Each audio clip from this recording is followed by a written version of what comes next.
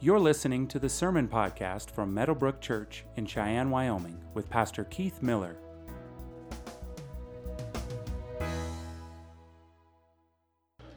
All right. We're going to be reading from Ezra 3, verses 10 through 13.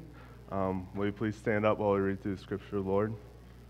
Now when the builders had laid the foundation of the temple of the Lord, the priests stood in their apparel with trumpets, and the Levites, the sons of Asaph, with cymbals to praise the Lord, according to the directions of King David of Israel. And they sang, praising and giving thanks to the Lord, saying, For he is good, for his favor is upon Israel forever. And all the people shouted with a great shout of joy when they praised the Lord, because the foundation of the house of the Lord was laid. Yet many of the priests and Levites and heads of the fathers' households, the old men who had seen the first temple, wept with a loud voice when the foundation of this house was laid before their eyes, while many shouted aloud for joy, so that the people could not distinguish the sound of the shout of joy from the sound of weeping of the people, because the people were shouting with a loud shout, and the sound was heard far away. Well, how's everybody? Good. I'm doing well too. I'm glad to be preaching again. This is a kind of another filler sermon. I said I don't know if you missed it. Many of you were here for it. 2 weeks ago, I preached a sermon titled "The 3 F Words of the Christian Life." If you missed it, go back and find out what I said. And I said, it was kind of that sermon I felt served as a linchpin between the Malachi series and the Advent series that we'll be getting in about 2 weeks. This has that same feel to me. I was at a conference, many of you know that, with the staff. It was a leadership training conference. It was in Arizona. And I listened to a breakout session, and the guy who spoke and kind of led that session just highlighted Ezra chapter 3. And as I listened to him, I thought, wow, I've read Ezra before, but I've never really thought that deeply about Ezra. And so that kind of sent me down the rabbit hole, so to speak, to dive deep into Ezra chapter 3 and to Ezra as a book. And the interesting thing about Ezra is that this is in the same context of Malachi. So Ezra, kind of oversaw the reforms and was kind of he was a part of the building of the temple. And Nehemiah, which is the next book, Nehemiah, he oversaw the building of the walls in Jerusalem. This is after the exile. And Malachi arrived somewhere on the scene, somewhere after the temple was built. Maybe he knew Ezra, maybe he didn't. But Malachi, as you remember, was dealing with worship, and what does it mean to worship this God that we say that we worship and that we believe in? And so Ezra just fits so nicely in that, and in light of where we're going with the Advent series, this is so fitting. This is so fitting, and so what I want to do is, how many of you like sandwiches? Hoagies. Hey, by the way, Eagles keep winning. There's hoagies in your future. So I'm just saying, Philadelphia Hoagies. Anyway, I don't want to get sidetracked, but I am pretty stoked about tomorrow's game. All right. I'm an Eagles fan, for those of you who don't know. Most of you know that. But you like sandwiches, right? Well, yeah, Ezra chapter 3, for me, if I could picture, Ezra chapter 3 is kind of like the ingredients in between the bread. What I want to do for you is to get the whole picture. I want to show you how we get to Ezra chapter 3, which is a really important chapter in the Bible, and why that's important. That will be the other side of the sandwich, so to speak. And to get there, I'm going to talk about the temple and the glory of God, and that's what you're going to hear throughout this sermon. And it's really important. It's really important, and I think it will make. I do think that you'll leave here encouraged. I do think that you'll leave here helped. This is not a history lesson on the temple, although you'll get a glimpse of like why that was so important, why these people, some of them rejoiced at the building of this new temple, and some of them just lamented. They wept because of the previous temple, Solomon's temple, which I have pictures, and it'll be a multimedia event today. But I want to do that to help you understand why this is so important and why it fits so well with Advent, why it fits so well with another glory that came, which we'll talk about a little later. So I love the way the Bible begins. I've started using the New American Standard, the updated New American Standard version of the Bible. I ordered, they're still called Pew Bibles, by the way, even though we have chairs. I ordered Pew Bibles, so we'll have both the ESV and the New American Standard for those of you who don't, maybe have a Bible. That's next week. But I love the way the New American Standard begins, translates the very opening verses of Genesis. In the beginning, God created the heavens and the earth was a formless and desolate emptiness. I love the way the translators did that with the Hebrew. It's a desolate emptiness, and darkness was over the surface of the deep, and the Spirit of God was hovering over the surface of the waters. That's the way Genesis begins. And you know the story. The first 6 days of creation, which I believe really happened, and I believe it literally happened, and that's okay if you don't, but I believe it happened. Like in those days, God did something amazing. He spoke into existence that which did not exist. And on the sixth day, He made man in His own image. We're told, in His own image, in the image of God, He created him, male and female, He created them. That's us. That was Adam and Eve.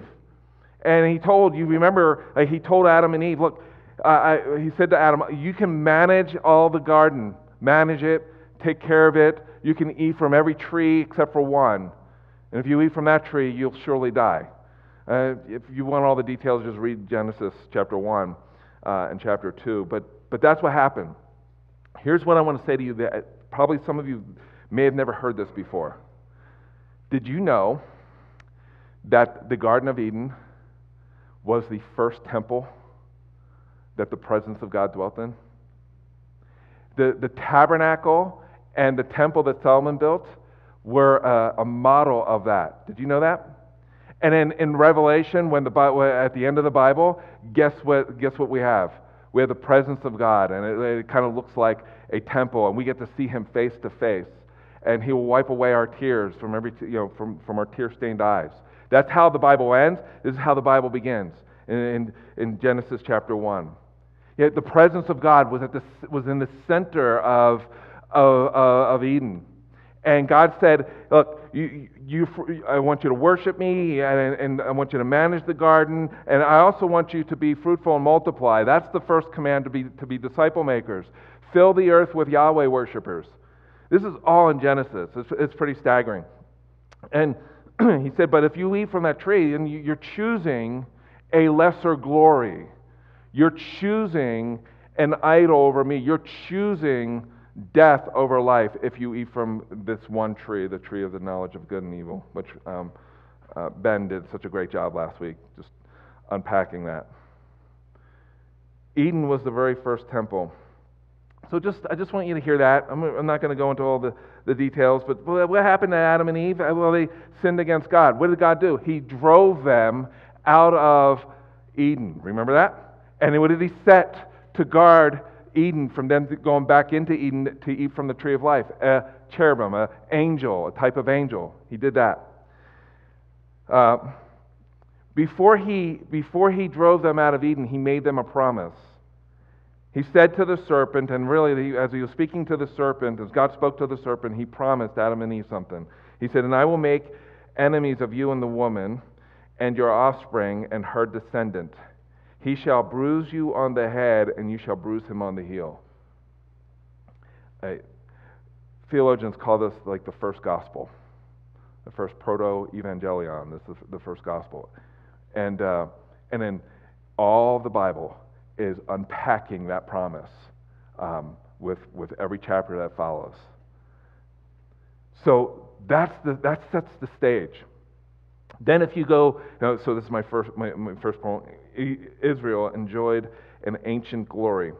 There's about 2,500 years between Adam and Moses. And so now we're fast forwarding to Moses. So we're bypassing all kinds of stuff that happened in between Abraham and all those guys. 2,500 years, we find this guy by the name of Moses. And Israel is in bondage in the wilderness, or not in the wilderness, in Egypt. And they were there for like 400 years. And God told or prophesied, said to or foretold to Abraham, your descendants would be in Egypt for 400 years, and then I will deliver them back into this land. And he did that. They will serve as slaves. Listen to this, right? They will labor for 400 years. So then they're in Egypt, God delivers them, and he does it through Moses, and it's amazing. So through the 10 plagues and some crazy things that God did, and he parted the Red Sea as he delivered his people through the parted sea. It looks like the birth canal, into a new land. It's crazy. And so how does God lead? How did he lead his people from the bondage of slavery in Egypt, eventually to the promised land? A cloud by day and a pillar of fire by night. So they find themselves on Mount Sinai. Moses is on Mount Sinai. Israel is surrounded, they're at the base of Mount Sinai, and God tells them, he says, you yourselves have seen what I did to the Egyptians and how I carried you on eagle's wings and brought you to myself. Now then, if you will indeed obey my voice and keep my covenant, you shall be my own possession among all peoples, for all the earth is mine, and you shall be to me a kingdom of priests and a holy nation. These are the words you shall speak to the sons of Israel. And what God was telling, through Moses, telling Israel, you're going to serve in the same capacity Adam was called to serve. You're going to be my priests before the nations. And I want you to represent me before the nations. The goal never changed. The mission never changed. Fill the earth with Yahweh worshipers, people who worship Yahweh. Israel, you're going to be my kingdom of priests. You're going to represent me before the nations, and I will make my presence with you. And so later on, God tells Moses in Exodus chapter 25, he says, I want you to build a tabernacle. This is how I want you to do it. And you can read all about the details as to how they're to do it. But he said this, have them construct a sanctuary for me so that I may dwell among them according to all that I am going to show you as the pattern of the tabernacle and the pattern of all of its furniture. So you shall construct it. What does the tabernacle remind all of Israel of? What was true of Eden before the fall. And God's presence was there. His glory manifested itself within the tabernacle. Where was the tabernacle to be set up? At the center of all of Israel as they were journeying and functioning as exiles until they entered into their own land that God had promised them. The tabernacle would serve as the center of worship for all of Israel. So this is what this is what we think it looked like based on what we read in the Bible. Go to the next slide. It's kind of what it looked like inside. There was the Ark of the Covenant. Don't think Raiders of the Lost Ark. Like if people touch it, their skin melts off, and that's don't think that. But only certain people were allowed to touch it. What were on the top of what were fastened to the ark or around the ark were images of the cherubim. I could spend a whole sermon on this. I won't, but I just want you to see this. So they would have to tear this thing down and then set it back up every time they made camp and every time they tore down camp. Do you know when they would do this? When the cloud led them by day, they would tear down the camp and they would follow the cloud. And when the cloud or the pillar of fire stopped, that's where they would set up camp. And then this would go back up, the tabernacle.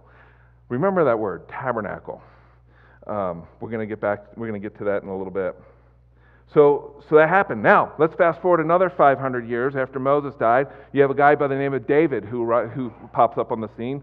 And he is the king, but to whom all other kings are compared. He is known as a man who had a heart after God's own heart.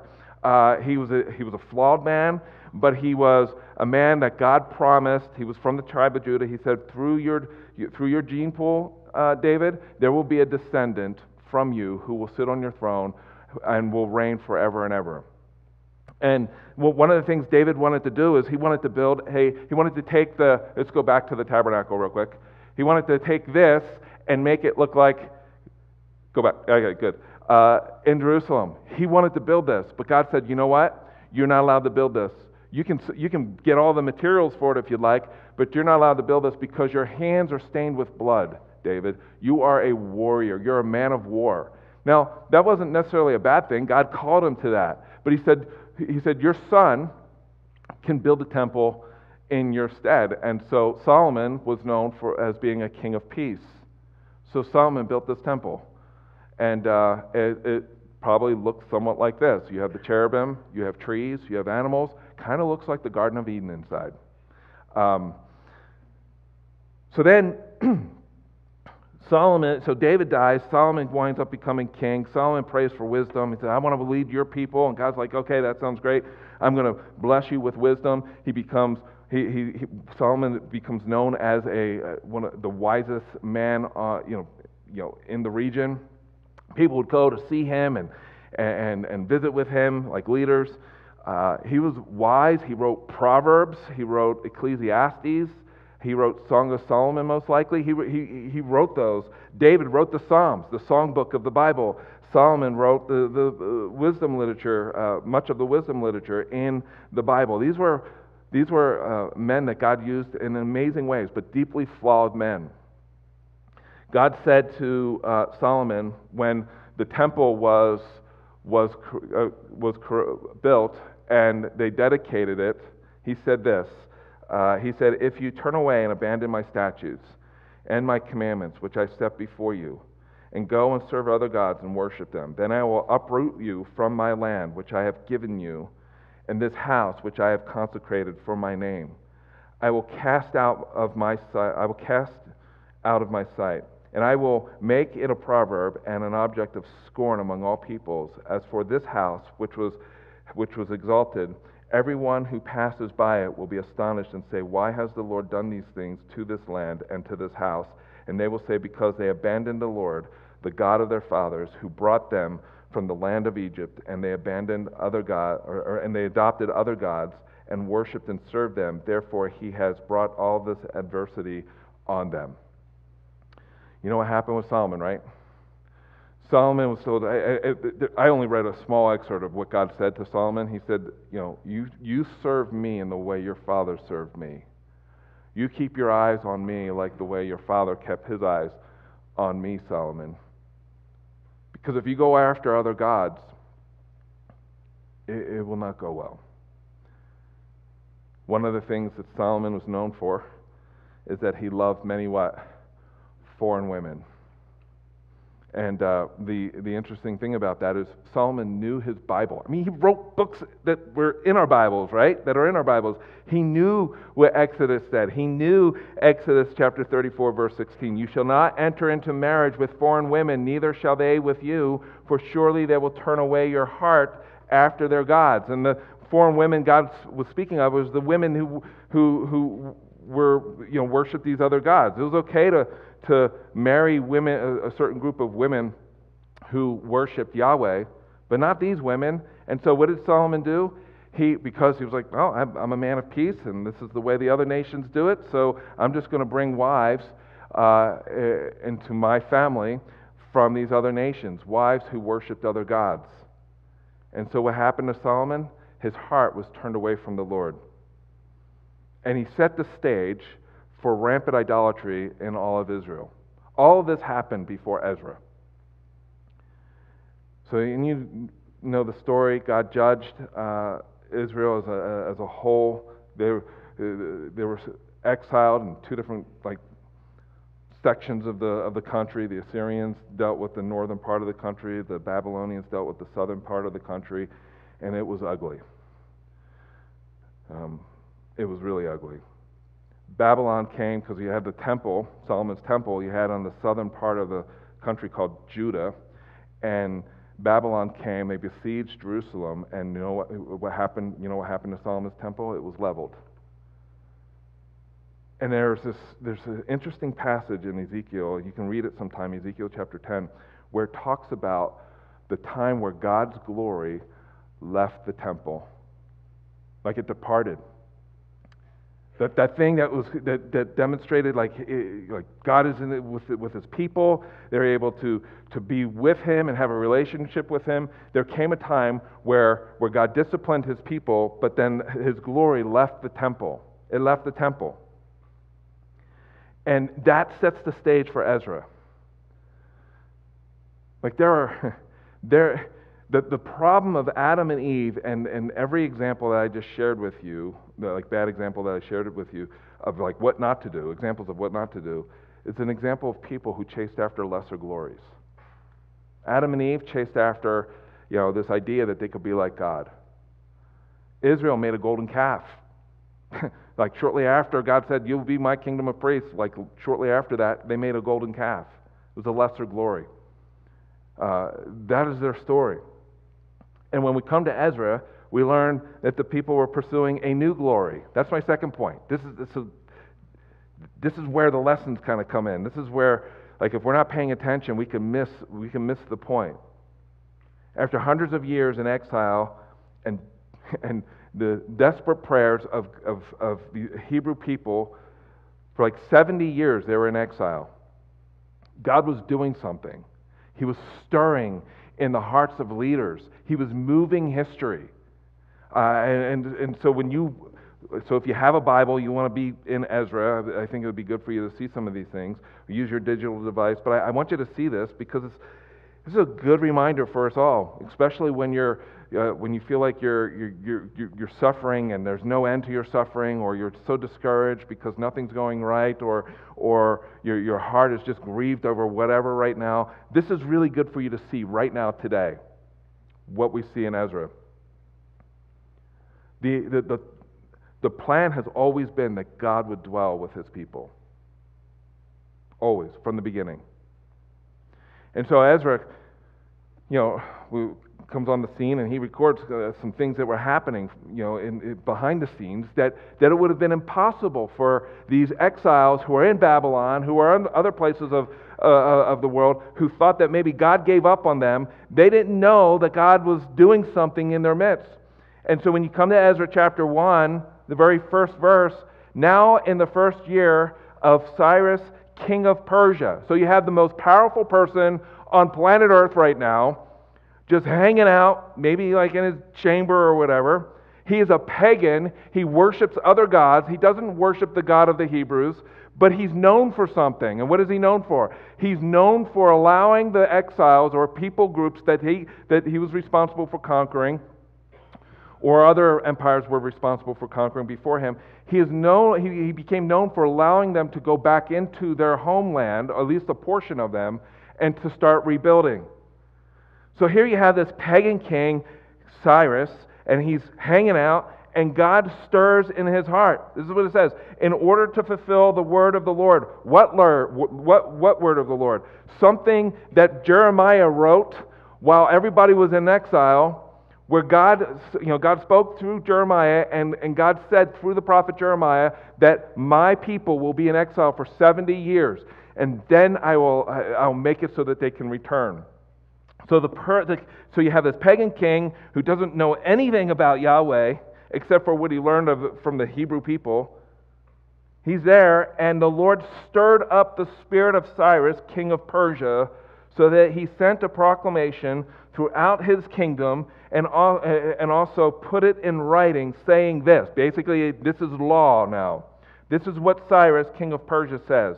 The Lord, the God of heaven, has given me all the kingdoms of the earth, and he has appointed me to rebuild for him a house in Jerusalem, which is in Judah,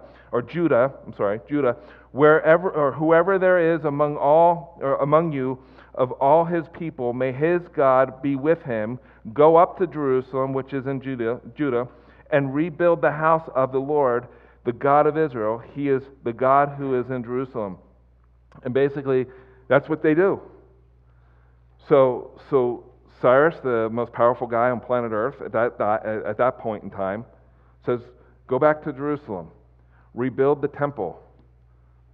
And God did this long before. He was stirring in the hearts of kings and Cyrus so this would happen.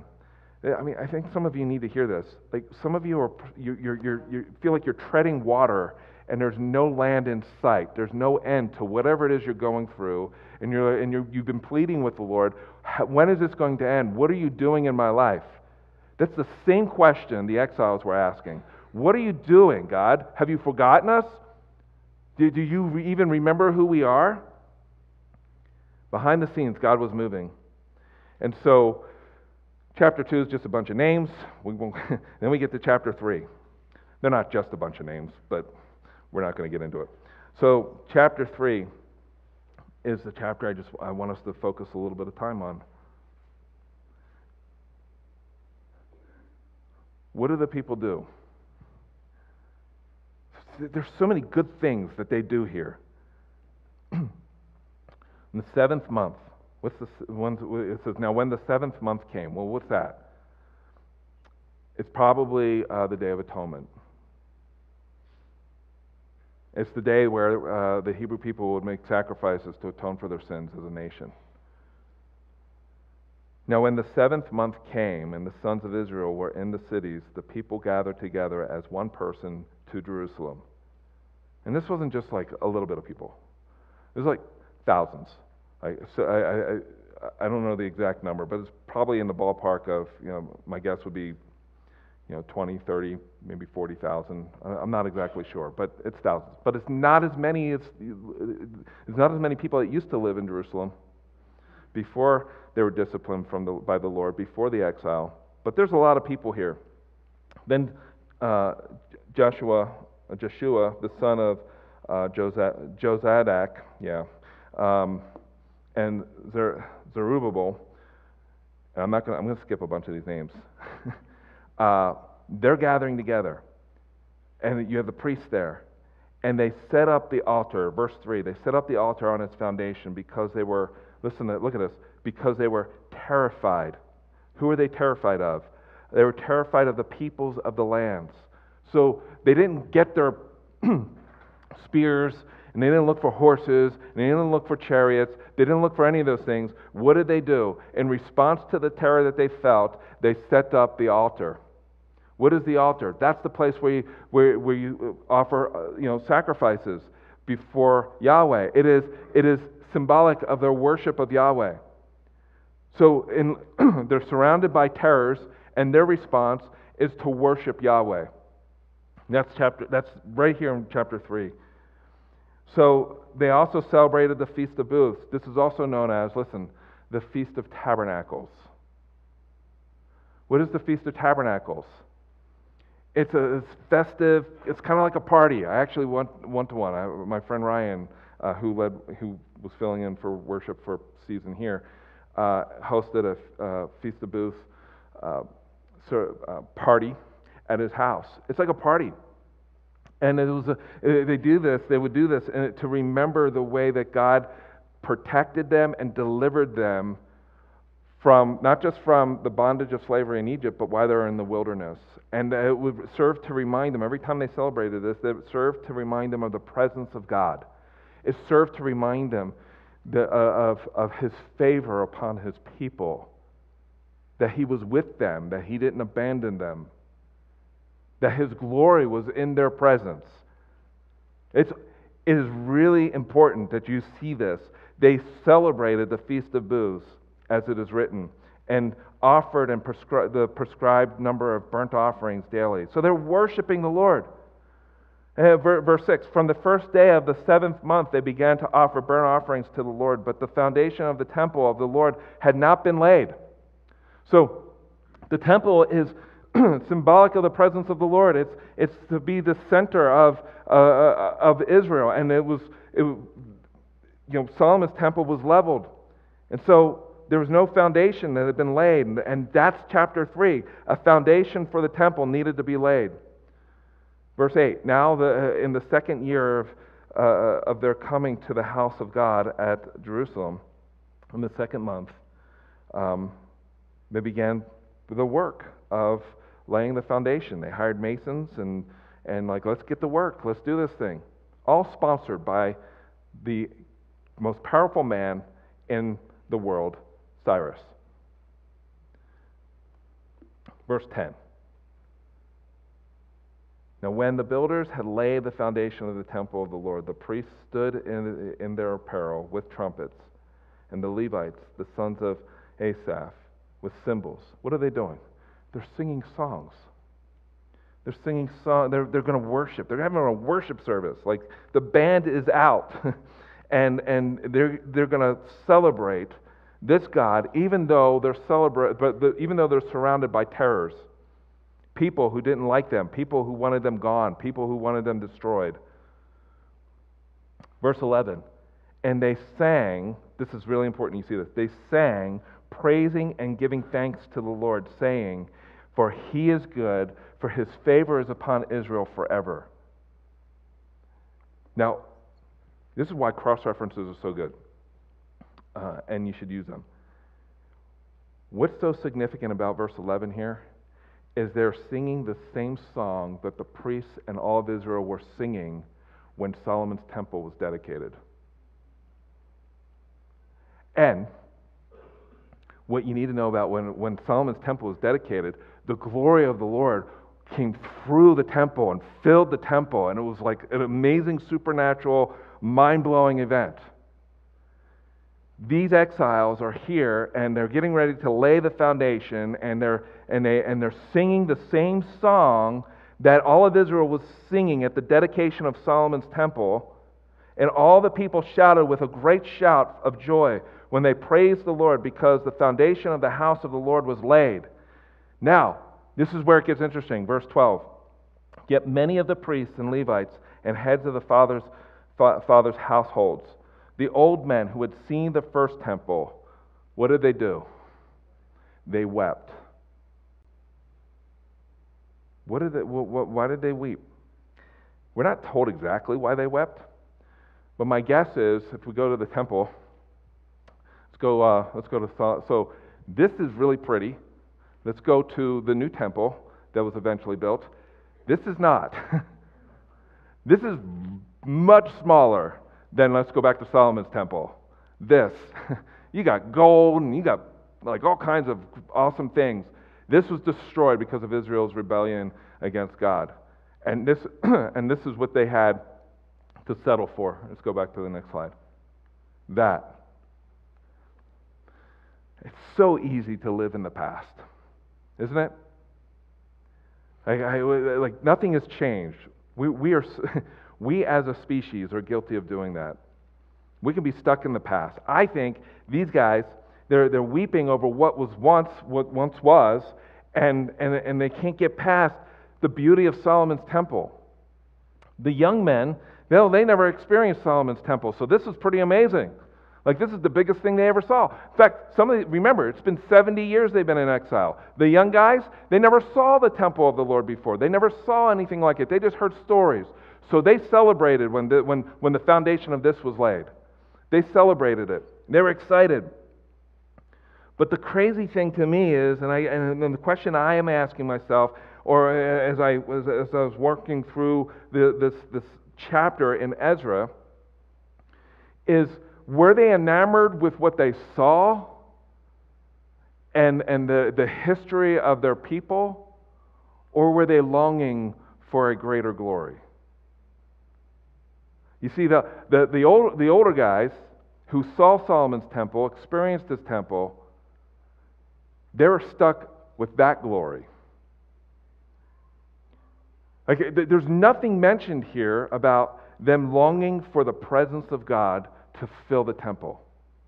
They're weeping because the foundation that's been laid for the new temple is smaller than Solomon's temple. It doesn't look as glorious. They don't have as much money as they did. I mean, when Solomon was king, the nation was super wealthy. They have nothing except for what the king of Persia has allowed them to have. So they weep. And the young men, they celebrate. And what are they celebrating over? Because when you read the story here, you've got to ask yourself, they're singing the same song that was sung at the dedication of Solomon's temple. They went through the same they put together a similar worship service that Solomon put together to honor the Lord for the building of the temple. But when you read through Ezra, you got to ask yourself, where is the glory of God? Where is His presence? And it's not there. Now they did all the right things, I think. They're surrounded by terrors, so what do? They worship the Lord in response to that. Nehemiah will come eventually, and he'll build up the walls around Jerusalem. It's really important that you pay attention to the details. And here's what I want to show you, why I think the glory of God wasn't really on their minds, because of the way Ezra ends. So if you have your Bible, go to chapter 10.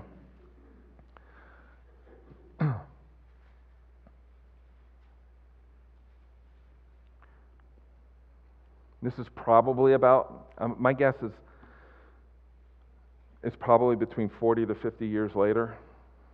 But I think the reason why this last verse is in Ezra is to give us some context for why one group was weeping and another group was celebrating. All of these men had married foreign wives, and some of them had wives by whom they had children. Like one chapter, the previous chapter, chapter 9, we learn of how the men married foreign women, just like Solomon did, because they were prettier, because all the other nations were doing it, and it had very little to do with a love for Yahweh, for the God of David. Which leads me to my final point, and this is more like the application. Israel missed a better glory. They missed a better glory. So,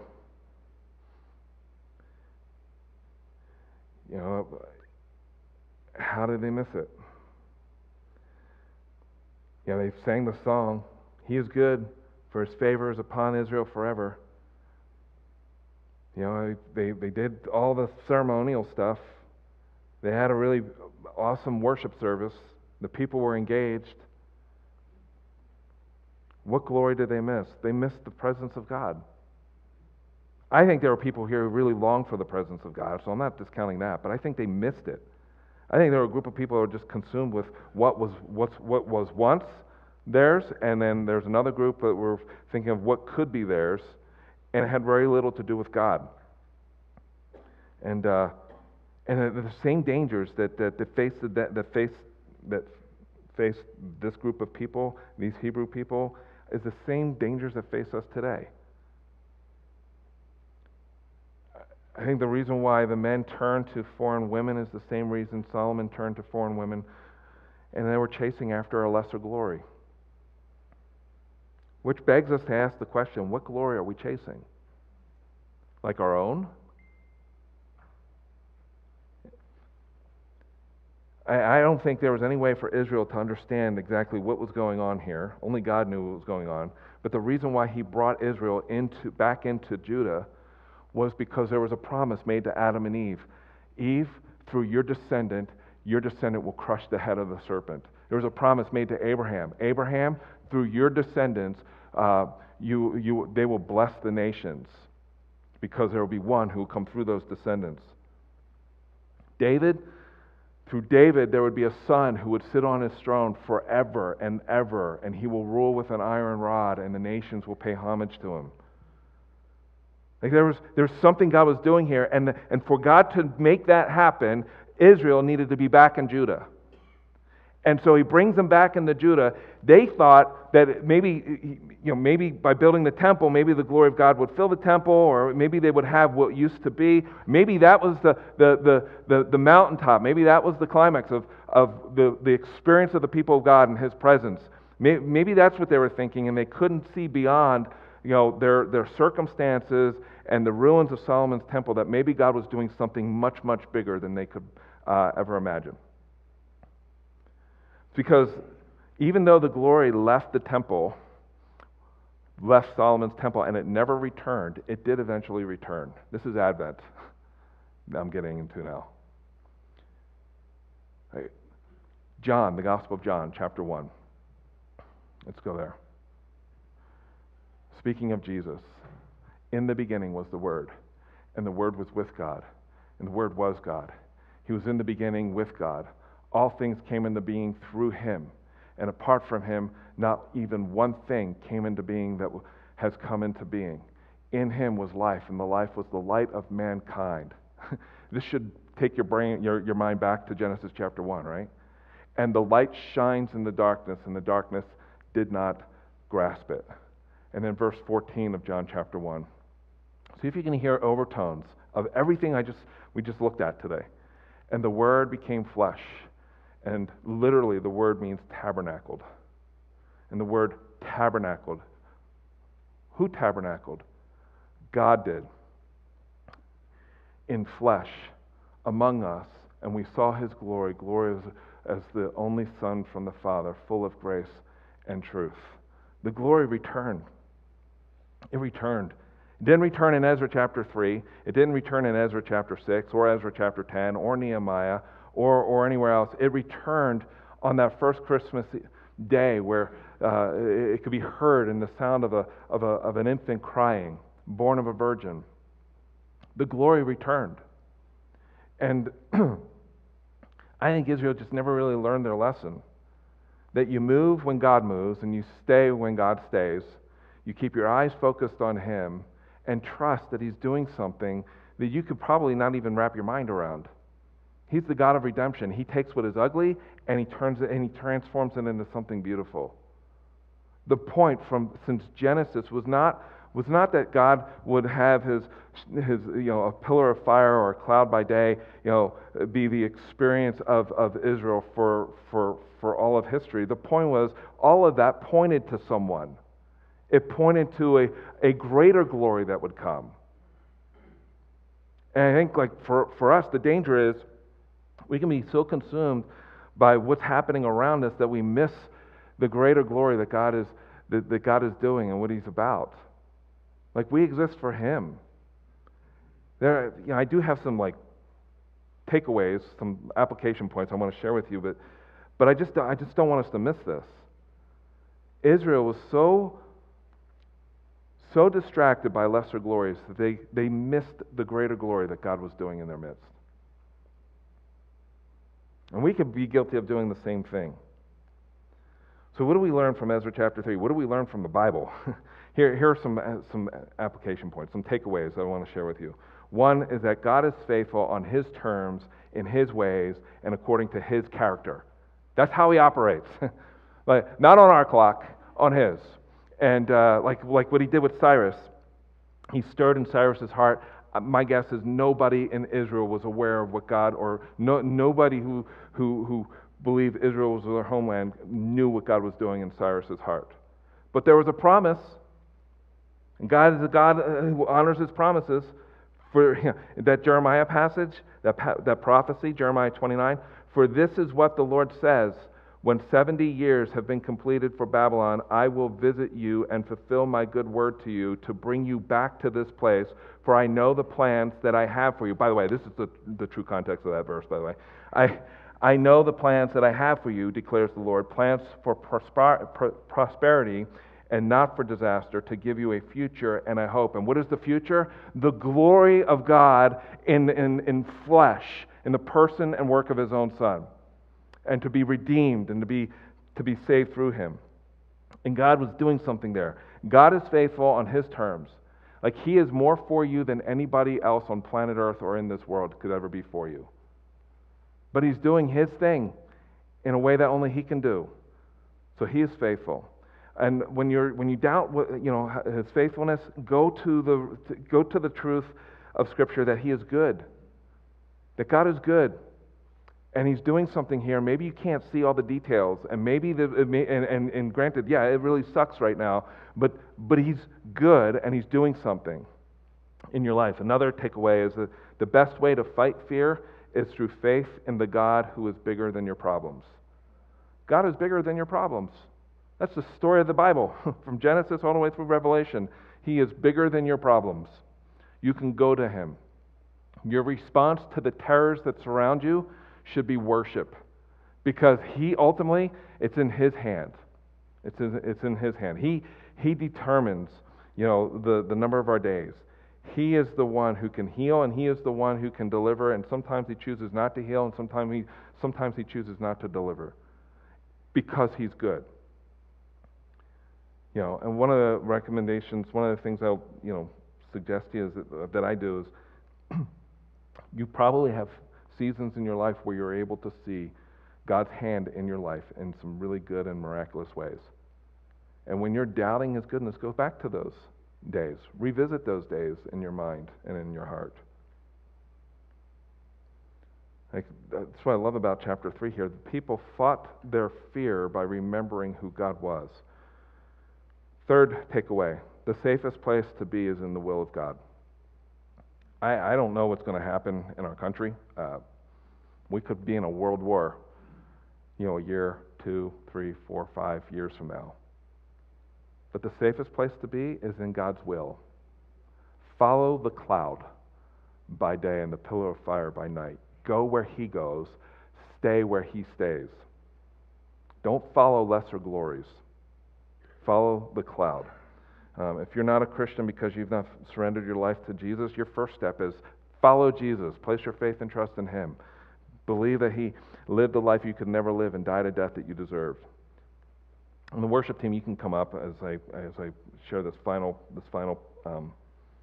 takeaway. And it's this: beware of lesser glories. Beware of lesser glories. You know what they are in your life.